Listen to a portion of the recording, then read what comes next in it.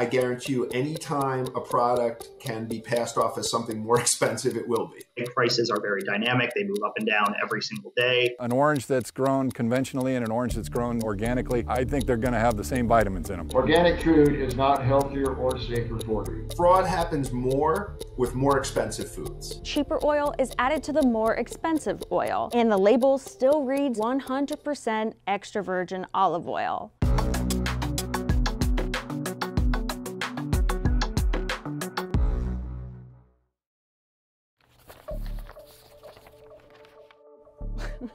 Okay. So you think this is olive oil, right? Wrong. Well, maybe some of it is, but this is actually a classic example of food fraud. The extra virgin olive oils are being switched out with cheap ones. And fraudulent to sell something labeled as something else. Why is this fish being mislabeled? Your Parmesan cheese products do not contain any Parmesan cheese. As there was no one brand that stood out as completely safe. Wow, so we can't eat anything. I guarantee you, anytime a product can be passed off as something more expensive, it will be. It's that simple. Counterfeits, dilution, substitution, and mislabeling. Food fraud not only harms consumers' wallets, it puts their health and safety at risk. We might not know the overall impact of food fraud because so much of what fraudsters do is hidden from us and has been for centuries. Some estimates say food fraud affects at least 1% of the global food industry, at a cost as high as $40 billion a year, according to the Food and Drug Administration. Grocery Manufacturers of America estimated that 10% of the commercially available food in the United States is adulterated. That's 1 in 10. It means if you're not on that 8-item or less checkout line, you've got something in your cart when you leave the supermarket that's probably bogus. Here's how and why fake food sits secretly in our kitchen cabinets. According to the FDA, food fraud is considered economically motivated adulteration, or EMA. It's a monetary impact to the consumer and to the food manufacturers, but it's also a potential public safety, public health impact. It robs us of nutrients and can kill people and has done. Larry Olmsted researched food fraud for years and published his book, Real Food, Fake Food, in 2016.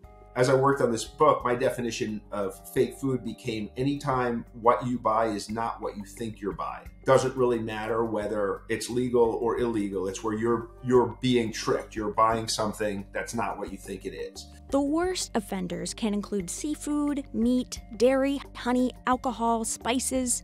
The fraud happens more with more expensive foods. Totally makes sense, right? There's a higher margin. Take your extra virgin olive oil as an example. Fraud usually occurs here when a cheaper oil is added to the more expensive oil, and the label still reads 100% extra virgin olive oil.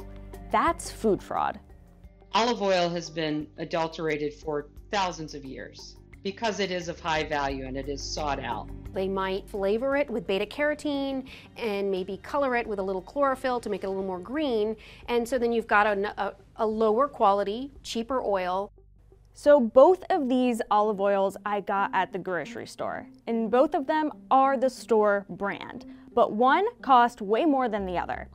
This one had a label of 100% Mediterranean blend of extra virgin olive oil. So the olives were sourced from a bunch of different European countries, and it said it was packed in Italy, and there was no expiration date. And when I purchased this one was a 100% California extra virgin olive oil. First pressed, cold pressed, unfiltered, no artificial colors, preservatives, or flavors. And this one had an expiration date. It said that these olives were harvested in October, November 2022, and that it would be good on your shelf until August 2024.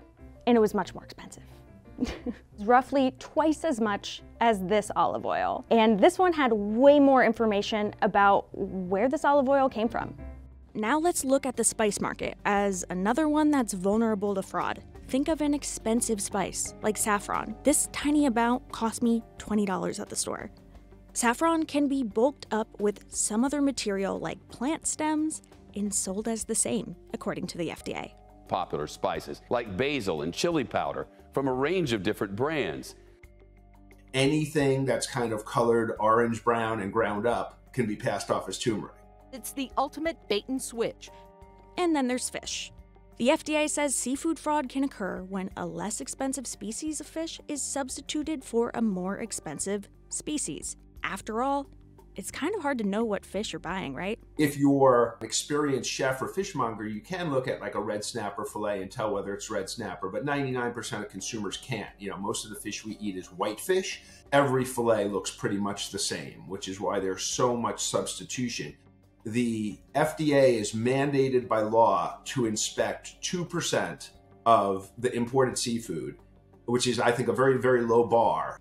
In fact, the U.S. imports as much as 85% of its fish. But federal fisheries enforcement is serious business. Agents from NOAA and U.S. Customs tear open a container filled with frozen fish from Thailand. They're looking for fraud. First, it's important to understand the matrix that food fraud lives in. There's intentional and unintentional types of food risk. Unintentional risks include food safety and quality, like accidental foodborne illnesses. CDC estimates about 50 million people a year contract a foodborne illness. Only 20%, 1 in 5 of those can be identified. So there's 40 million people a year getting sick from something they ate that we don't know what it is, and a good guess would be that fraud has something to do with that. Then there's intentional.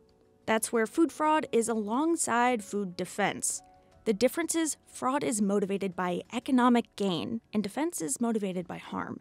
If you have a ton of coffee and you can turn that into 1.2 tons by adding some cheap filler to it, you've just increased your profits by 20%. And a lot of these products pass through a lot of hands. They go from small growers to big trucks to tankers to boats to processing plants. It's not necessarily like this big company that's selling you coffee that's ripping you off. It can happen in a lot of ways along the way. Even the FDA says it can't estimate how often this fraud happens or its economic impact.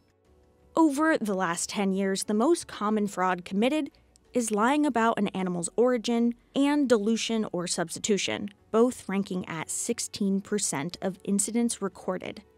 Dilution and substitution are exactly what they sound like. Perhaps somewhere along the supply chain, the real expensive process of refining something like fresh olives is ignored. Maybe a little canola oil is added instead. Then there's the removal of value, when an ingredient or part of a food is intentionally left out, taken out, or substituted altogether. And that substitute can be a non-food substance. That's the 14% of the recorded food fraud incidents using non-food substances. The pandemic has given us a chance to focus on supply chains and forced us to. For example, during the pandemic, labeling fraud really spiked in 2021 to 21% of the types of fraud that were committed and recorded. You know, if we knew all about it, why hasn't it been solved? The key was we weren't focusing on prevention. Food fraud prevention, if we do it right, is boring. We're the fire marshal checking exits and smoke alarms, not catching the bad guys. The U.S. has laws in place to ensure food safety. That's part of what the FDA does today. Basically, all food fraud, all product fraud is illegal under one law or another, somehow. Before the FDA existed, manufacturers could add basically whatever they wanted into the food. Think of Upton Sinclair's The Jungle. That book was published in 1906. That same year, food safety regulation began with the Meat Inspection Act and the Pure Food and Drugs Act, which outlawed adulterated and misbranded food items. To protect consumers, this ultimately led to the creation of the FDA. The Food and Drug Administration and the... Since then, laws have hit the books to further food safety protocols, like the Food Safety Modernization Act signed into law in 2011. And then horse meat hit. The fraud was on a grand scale. Horse meat was blended into beef in the UK, across Europe, and sold to unsuspecting supermarkets for a period of 8 months in 2012. The scandal was exposed.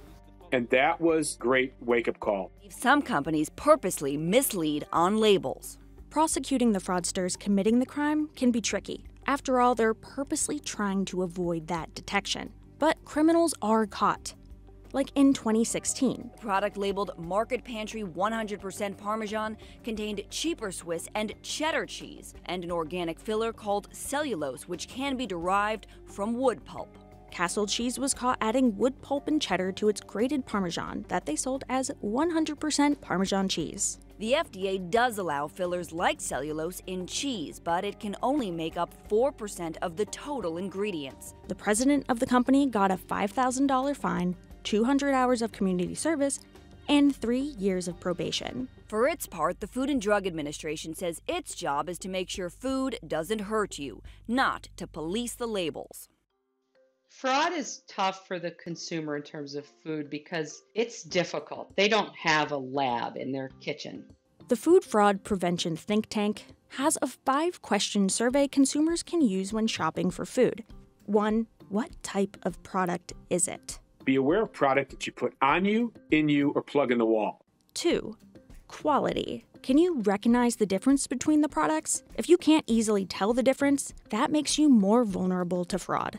If I drink scotch, I couldn't tell you if it's a difference between a $50 bottle and a $5,000 bottle. So I know I could be deceived at that point. 3. Supplier. Do you know the retailer or the supplier? And do you trust them? So when you turn that box of cereal or bottle of juice over and read the back, there's a lot of information there that's required by law that's helpful to the consumer. And then question 4. Are you buying this item online? The supply chain can be shrouded in more mystery when shopping online. So how did you find out about this website? Is it reputable? But it depends on how you find that supplier. And finally 5, complain. Okay, it's not a question, but the Food Fraud Prevention Think Tank says if the retailer is legit, they will want to know. I think manufacturers can be the victims as well. The FDA also relies on consumers' reports. In recent decades, fraudsters have gotten more sophisticated in the techniques they use to fake the food products. And that means that our detection methods and our test methods and standards have to be better at detecting fraud. That's why the U.S. Pharmacopeal Convention provides a framework for organizations to detect its vulnerabilities. We have food fraud mitigation guidance, so it is a supply chain risk management tool to really take a look at which ones are the more risky products suspected to be adulterated. Sometimes it feels like this is not that big of a deal, but the more fraudsters are able to achieve, the more we end up paying in the end as consumers. These cases rarely result in criminal penalties. If you want to be like a drug dealer and import heroin and you get arrested on a large scale, you're going to go to jail. But if you can make $80 million importing adulterated honey and then you're going to get a slap on the wrist and some fines, why wouldn't you do food instead of drugs if there's no basically criminal downside to it? So as long as we don't take it seriously, why should the perpetrators take it seriously? What we want is the food industry just to be focused on making food and not have to worry about looking over our shoulder, checking different suppliers. And that's going to impact more food being produced, better food, safer food, less expensive food.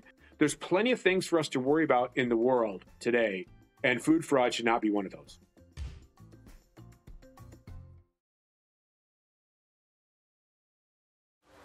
For Cal-Maine Foods, the nation's largest egg producer, 2022 was a bit of an extravaganza. What came first, the chicken or the egg? Well, the egg came first in this story. Cal-Maine Foods, the egg company, shares are soaring this year, up 64%. While you paid $4.30 on average in December 2022 for a dozen eggs, compared to $1.80 in 2021, Cal-Maine reported a nearly 32% increase in revenue in 2022 from 2021. I think it's a testament to the fact that they haven't had any outbreaks, how good they've been at biosecurity in their facilities. This is a very experienced, very deep management team that's been in this industry for a long time. Eggs are an about $10 billion industry, with nearly 13% growth annually in profit from 2017 to 2022. But it's also a volatile one that's sensitive to market changes or environmental factors. And of course, it's not one without controversy.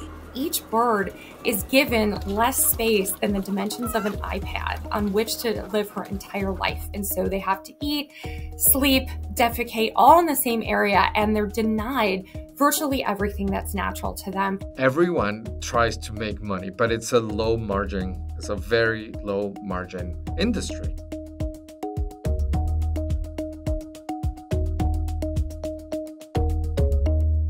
There are 373 million laying hens around the United States as of January 2023. After hens lay eggs at a farm, they get graded by the United States Department of Agriculture and put into cartons, sold to retailers, and then purchased by you, the consumer. The egg industry has been a relatively low margin, low return business, given that the producers are responsible for growing the hens, keeping them fed. They're exposed to things like corn and soybean costs. And so that's created a pretty volatile margin structure and had relatively low margins over time. More than 9 billion eggs were produced in the United States in December 2022. More than half of the eggs produced are typically table eggs, white eggs produced by battery chickens. About 8% are brown, 19% produced by cage-free chickens, about 6% by organic free-range, and nearly 14% are hatching eggs. Cal-Maine Foods, the only public egg producer, holds nearly 17% of market share. Like some of the other larger companies, it operates farms, processing plants, hatcheries, feed mills, warehouses, offices, and other properties around the country. The second largest producer is Roseacre Farms with about 7%. Then there's Versova Holdings and Hillendale Farms with just more than 5% each, and Michael Foods with 3.5%. Eggs are a vertically integrated business. So the egg producers control from the time the chick is hatched through the end of when it can no longer lay eggs, right? They control that whole process. Once an egg is laid, within 2 to 3 days, it's on the shelf at your grocery store. Cal-Maine Foods, headquartered in Ridgeland, Mississippi, was founded in 1957. It has one operating segment, which is the production, grading, packaging, marketing, and distribution of shell eggs. Integrated operations include hatching chicks, growing and maintaining flocks of pullets, layers, and breeders, manufacturing feed, and producing, processing, packaging, and distributing shell eggs. As of May 2022, the company had more than 42 million layers, or hens that lay eggs, and 11.5 million pullets and breeders. Egg prices are very dynamic. They move up and down every single day. While Cal-Maine is probably the best operator in its space and certainly has a great management team, it's been a difficult stock because it's so volatile and so cyclical. A volatile stock is driven by several factors, company performance being one. In 2022, Cal-Maine revenue was at its highest since 2016. After a steep drop in 2017, among other factors as a result of the avian flu outbreak in 2015, revenue increased in 2018 before beginning a steady decline through the height of the pandemic. Between 2021 and 2022, revenue increased from $1.3 to $1.8 billion, a 40% increase. They're market takers, right? They will take what the market is dictating. This is Angel Rubio, a senior analyst at Urner Barry, a market research firm specializing in the wholesale food industry. Prices went up because of what happened with avian influenza. So if your farm wasn't affected by avian influenza, you're probably going to do very well because the market is dictating higher prices overall. Cal-Maine said in its annual report that as of July 2022, no bird flu had been detected at any of its facilities as a result of the latest outbreak. Surging egg prices helped drive Cal-Maine's stock up almost 50% in 2022, even as the S&P 500 fell 19%. There's a massive wave of bird flu that's taking over farms and wildlife centers across the country. Millions and millions of infected birds destroyed so far. 2022 was specifically an outlier year. Probably this was the highest price on record at the wholesale level and at the consumer level as well. More than 58 million birds have died since the beginning of 2022 as a result of the deadliest outbreak of avian flu in U.S. history. The flu is lethal and kills 90 to 100% of chickens, often within 48 hours. As of January 2023, the number of laying hens in the U.S. is down 5% from the same time in 2021. While the U.S. also faced an outbreak in 2015, this time it's different. In 2015, you had the outbreak for a couple of months, but the outbreaks began after Easter. You didn't have corn prices at above $5. You didn't have the war in Ukraine. You didn't have inflationary pressures. The economy was expanding. In 2022, it's still expanding, but there were the prospects of a potential recession. Components are very different in 2022. In addition to the fact that we have multiple outbreaks throughout the year, so there hasn't even been a seasonal recovery overall. The U.S. has lost around 43 million egg-laying hens, about 10 or more % of the population, due to the disease itself or depopulation since the outbreak began in February 2022. It's very significant. When for every 1% of egg layers lost, prices would move about 6 to 7%. In some cases, even 8%, but on average, it's about 6%. This time, for every 1% layer that we lost, prices went up about 15%. So that's significant when we're talking about supply shocks between 2022 and 2015. New regulations have gone into effect too. In 2016, Massachusetts voted Question 3, also known as an Act to Prevent Cruelty to Farm Animals, into law, the strongest farm animal protection law in the U.S. at the time. It made it illegal for Massachusetts hens to be confined in such a way that prevents the animal from lying down, standing up, fully extending its limbs, or turning around freely. The majority of hens on industrial egg farms, they're confined to these cages called battery cages. If you look at a sheet of paper, they have less space than that on which to live their entire life. In 2018, California voters approved a similar law to the one in Massachusetts, Proposition 12, the Farm Animal Confinement Initiative. It requires that covered animals, including egg-laying hens, be housed in confinement systems that comply with specific minimum standards for freedom of movement, cage-free design, and minimum floor space. Both Question 3 and Proposition 12 went into effect in January 2022. Those are the only 2 states that require this. But there are moves by many other states to eventually get to that. The Humane Society of the United States led the campaigns to ban the use of cages in 11 states. In Ohio, not all cages, but battery cages. 8 of those states also banned the sale of eggs from cage facilities.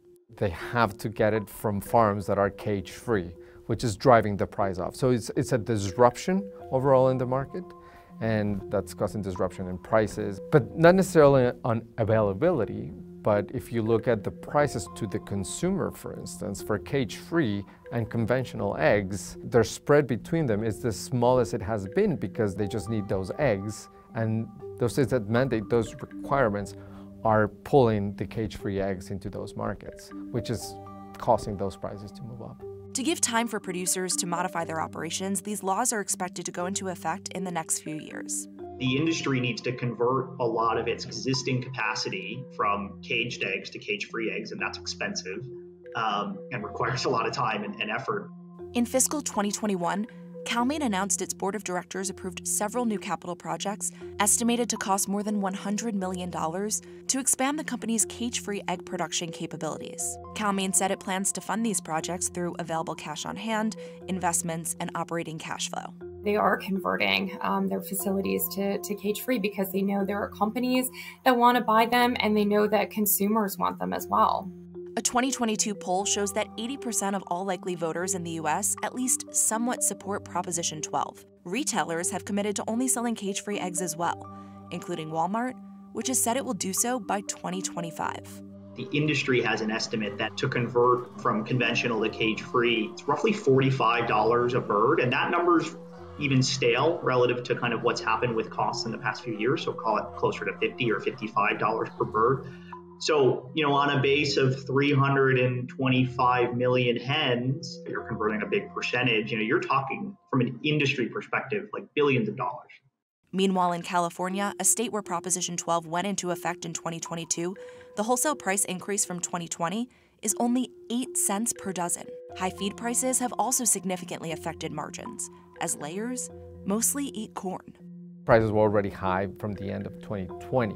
Once the war in Ukraine hit, it exacerbated this problem by not letting prices correct downward as we produce corn here in the U.S. Because remember, these egg-laying facilities are in the Corn Belt because that's where corn is, and it's a massive ingredient for feed. And it's a massive cost of production of the overall industry. Oil prices, energy prices will be impacted by that. You have to be running the barns, and they're energy intensive as well. Macroeconomic indicators in the case of inflation the same way.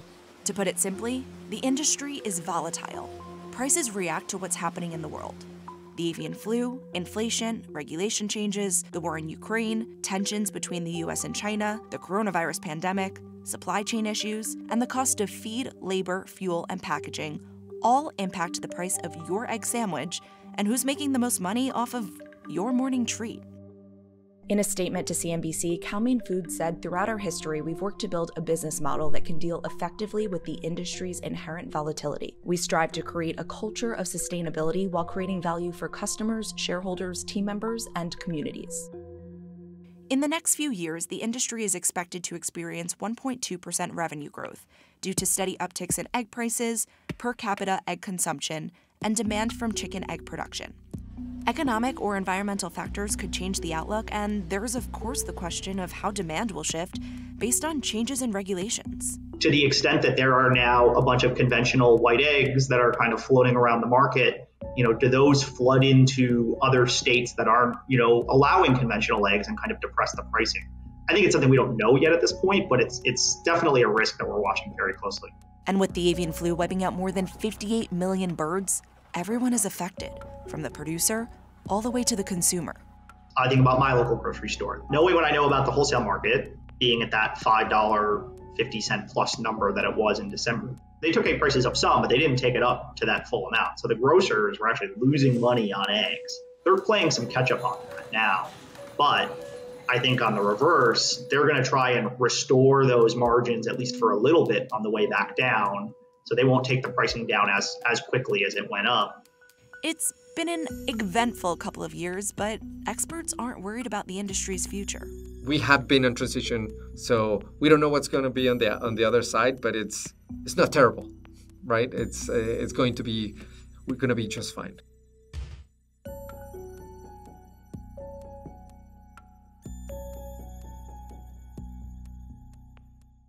The organic food industry is a booming business. Certified organic products typically have a higher price point and may even be smaller in size or different in taste. But what exactly does organic mean? Regulations vary from country to country, but according to the USDA, organic by itself isn't necessarily a health claim. It just means the food was produced using organic methods. These methods include a list of federal standards addressing things like soil fertility, pest and weed control, and animal raising practices. But most people aren't actually aware of what it takes for a product to receive the USDA organic seal. In 2014, brand consultancy BFG surveyed 300 shoppers. 70% purchased organic food, and only 20% could define organic. Despite a lack of knowledge, demand for organic food is at a record high among consumers, and it's only going up. U.S. organic sales surged in 2020, jumping by 12.4% to $61.9 billion.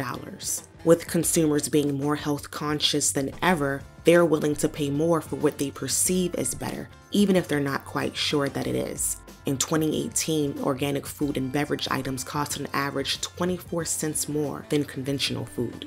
Some shoppers are doubtful of U.S. organic food claims. Several investigations over the years uncovering organic label fraud have exacerbated consumer suspicion. The USDA's National Organic Program, or NOP, has been stepping up on investigations and enforcement, suspending or revoking 370 operations in the U.S. in 2020 alone. But some say it's not enough. On the fraud issue, they have not been the ones that have been in the forefront. They're supposed to be preventing fraud by the enforcement of the rules, and time again, the horse is long out of the barn before the National Organic Program is even aware that there's a problem. Despite efforts to reduce fraud amid rising demand, many consumers still question, are organic foods safer? Are they more nutritious? And are they worth the price?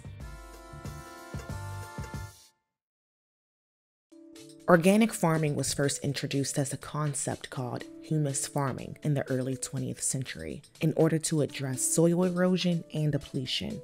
These practices included composting, rotating crops, and applying animal manure. During World War II, food shortages accelerated agricultural advances by improving mechanization, fertilization, and pesticides. Synthetic fertilizers were affordably produced, and machineries were quickly replacing manual labor. The term organic was coined in 1940 by Lord Northburn in his book Look to the Land, where he talked about taking a natural and ecological approach to farming. He drew inspiration from Sir Albert Howard, whose decades of research led him to the concept that using waste material was vital for soil health. The Industrial Revolution helped the farmer farm more with a better plow and with a tractor and an engine instead of a horse-drawn.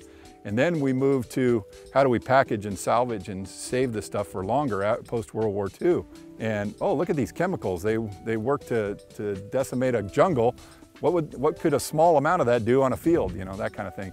So, and we saw how great these chemicals were But then we realized somewhere along the line, probably in the 60s, I'm assuming, and into the 70s, that, hey, maybe we're doing detriment to ourselves. By the 1970s, environmental concerns increased, and consumers began to demand more sustainable produce. In response, Congress passed the Organic Foods Production Act in 1990 to develop a national standard for organic food and fiber production. The final rules were written and implemented in fall 2002. This regulation defines organic agriculture as an ecological production management system that promotes and enhances biodiversity, biological cycles, and soil biological activity. Organic isn't a health claim. It's simply a labeling term that indicates the food has been grown following the federal guidelines of the FPA. According to the USDA, organic farming entails the use of manures, crop rotations, biological control, an emphasis on biodiversity, the use of rotational grazing, a reduction and elimination of synthetic pesticides and fertilizers, and a focus on renewable resources. As for livestock and poultry, the standards require that animals have access to the outdoors year-round, fed 100% organic feed, and not administered antibiotics or hormones. Consumers looking to shop organic may look for the USDA seal of approval. So let's talk about the different kind of labeling categories. You can have a 100% organic product. So for example, that organic apple that you take off the shelf and eat, that's 100% organic. You can also have products that are 95% or more organic composition. And a product needs to have more than 95% in order to carry that USDA seal. And so you might be talking about, for example, a granola bar that has different kinds of ingredients in it. If more than 95% of those ingredients are organic, it can use the organic seal. There's also a made with organic category. So for example, macaroni and cheese. It may be that the cheese or the macaroni or some other component of a product is organic, but the rest of the product is not. Multi-ingredient products with less than 70% certified organic content cannot use the organic seal or use the word organic on the front of the food package. However, they can list certified organic ingredients in the ingredient list and the percentage of organic ingredients. Consumer demand for organic products is rising quickly, showing double-digit growth over the past decade in the U.S. As of February 2021, organic products in the U.S. can be found in nearly 20,000 natural food stores and nearly 75% of conventional grocery stores. And organic sales account for 4% of total U.S. food sales. The booming organic market in the U.S. can be attributed to a few things, namely the declining price gap between organic and conventional products. In 2018, organic food and beverage items cost an average of 24 cents more than conventional food. That was down from 27 cents in 2014, a nearly 2% drop. Organic produce seems to be getting cheaper for a number of reasons. For one, a rising dependency on fossil resources is causing the price of conventional foods to increase, while government subsidies keep the prices artificially low. And more private label retailers are getting in on organic foods, creating a downward pressure in the industry to reduce prices. There are tons of reasons why organic food is more expensive in the first place, but it all boils down to the fact that it costs more to produce. It takes more money and labor to adhere to the USDA's strict standards regarding production, handling, labeling, and storing. Not to mention, demand beats out supply. Farmers are just not that interested in the organic standard. They see higher land costs, higher labor costs, and so not too many make the switch, and that restricts the supply of organic, and that's why the price is so high. Over the past decade, shoppers have become increasingly more mindful of their health, and COVID-19 has accelerated those trends. According to a 2020 survey, 54% of all consumers cared more about the healthfulness of their food and beverage choices in 2020 than they did in 2010. Some health-conscious consumers gravitate toward organic over conventional products due to concerns about highly processed foods, artificial ingredients, and the effects of pesticides, hormones, and antibiotics. According to a study by Pew Research, 76% of adults surveyed bought organic foods for their health value, followed by environmental concerns at 33% and convenience at 22%. But there is conflicting data about whether or not organic foods are healthier or safer. Take, for instance, pesticide residue. The consumption of pesticide-contaminated food is a major source of human pesticide exposure. And according to a 2017 review in environmental health, our current levels of exposure to pesticides can lead to adverse effects on children's cognitive development. In adults, exposure to pesticides may also lead to the development of Parkinson's disease, fertility issues, and cognitive decline. It also mentioned that antibiotics used in conventional animal production is a key driver of antibiotic resistance in society. The average conventional apple in the United States today contains about 4 different pesticide residues. And science is not at the stage where we can say with certainty what daily exposures to 4 or 5 pesticides from food is doing to our children. But there is a broad consensus that it's probably not doing anything helpful. However, there is some data that says otherwise. Organic does not mean that the produce is grown without any pesticides. A few naturally occurring pesticides are approved by the USDA. Research in 2005 at the University of California suggests that the negative public perception of pesticides is overblown and that the pesticide residue in both organic and conventional crops are too low to have any adverse effects on health. Maybe conventional food has a very low exposure for a pesticide residue and it's not a problem, but maybe organic food has an exposure level that's even lower, so it's not a problem either. I conclude that both are safe and you should be making your food choice on the basis of something more substantial. While there's a lot of discrepancy about whether organic is safer and healthier long term, many agree that organic food isn't better in terms of nutritional value. The Environmental Health Review concluded that there was no significant difference in nutrition between organic and conventional crops. An orange that's grown conventionally and an orange that's grown organically, I think they're going to have the same vitamins in them. I really do. I've been an orange grower all my life, and we haven't changed much from when Dad did it. Organic food is not healthier or safer for you. Whether it's organically grown or conventionally grown, it's going to have the same nutrient content. Now, there are situations where you may find an organic orange, say, may have 10 more milligrams of, say, vitamin C in it, theoretically. It means absolutely nothing to you as far as your health goes, because the conventional orange, let's say, has 95 milligrams of vitamin C in it.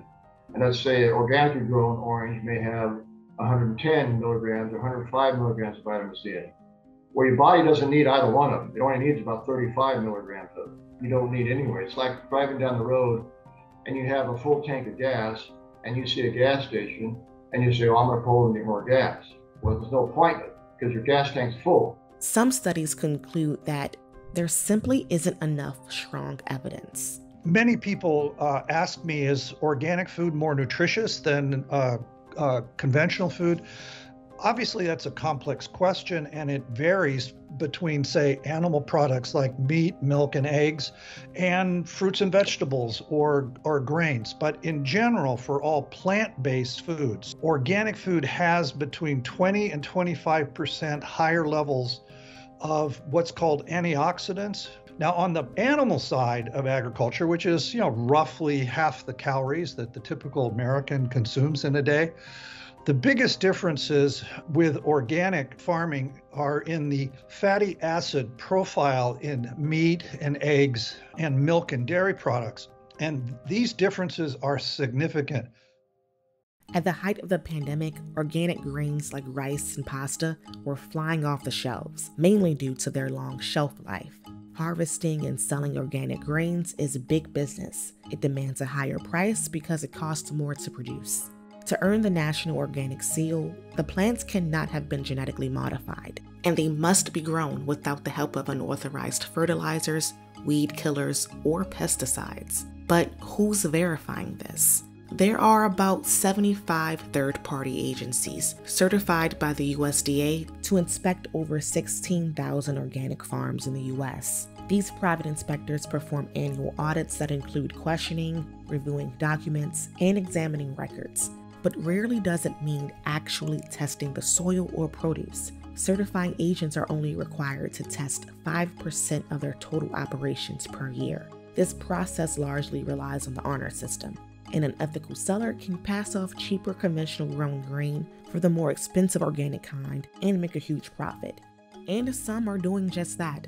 In 2017, a Washington Post investigation revealed that non-organic soy and corn labeled as organic was flooding the U.S. About 36 million pounds of conventional soybeans imported from Ukraine and Turkey were originally priced like regular soybeans, but by the time they reached California, they had been labeled as organic, boosting their value by $4 million.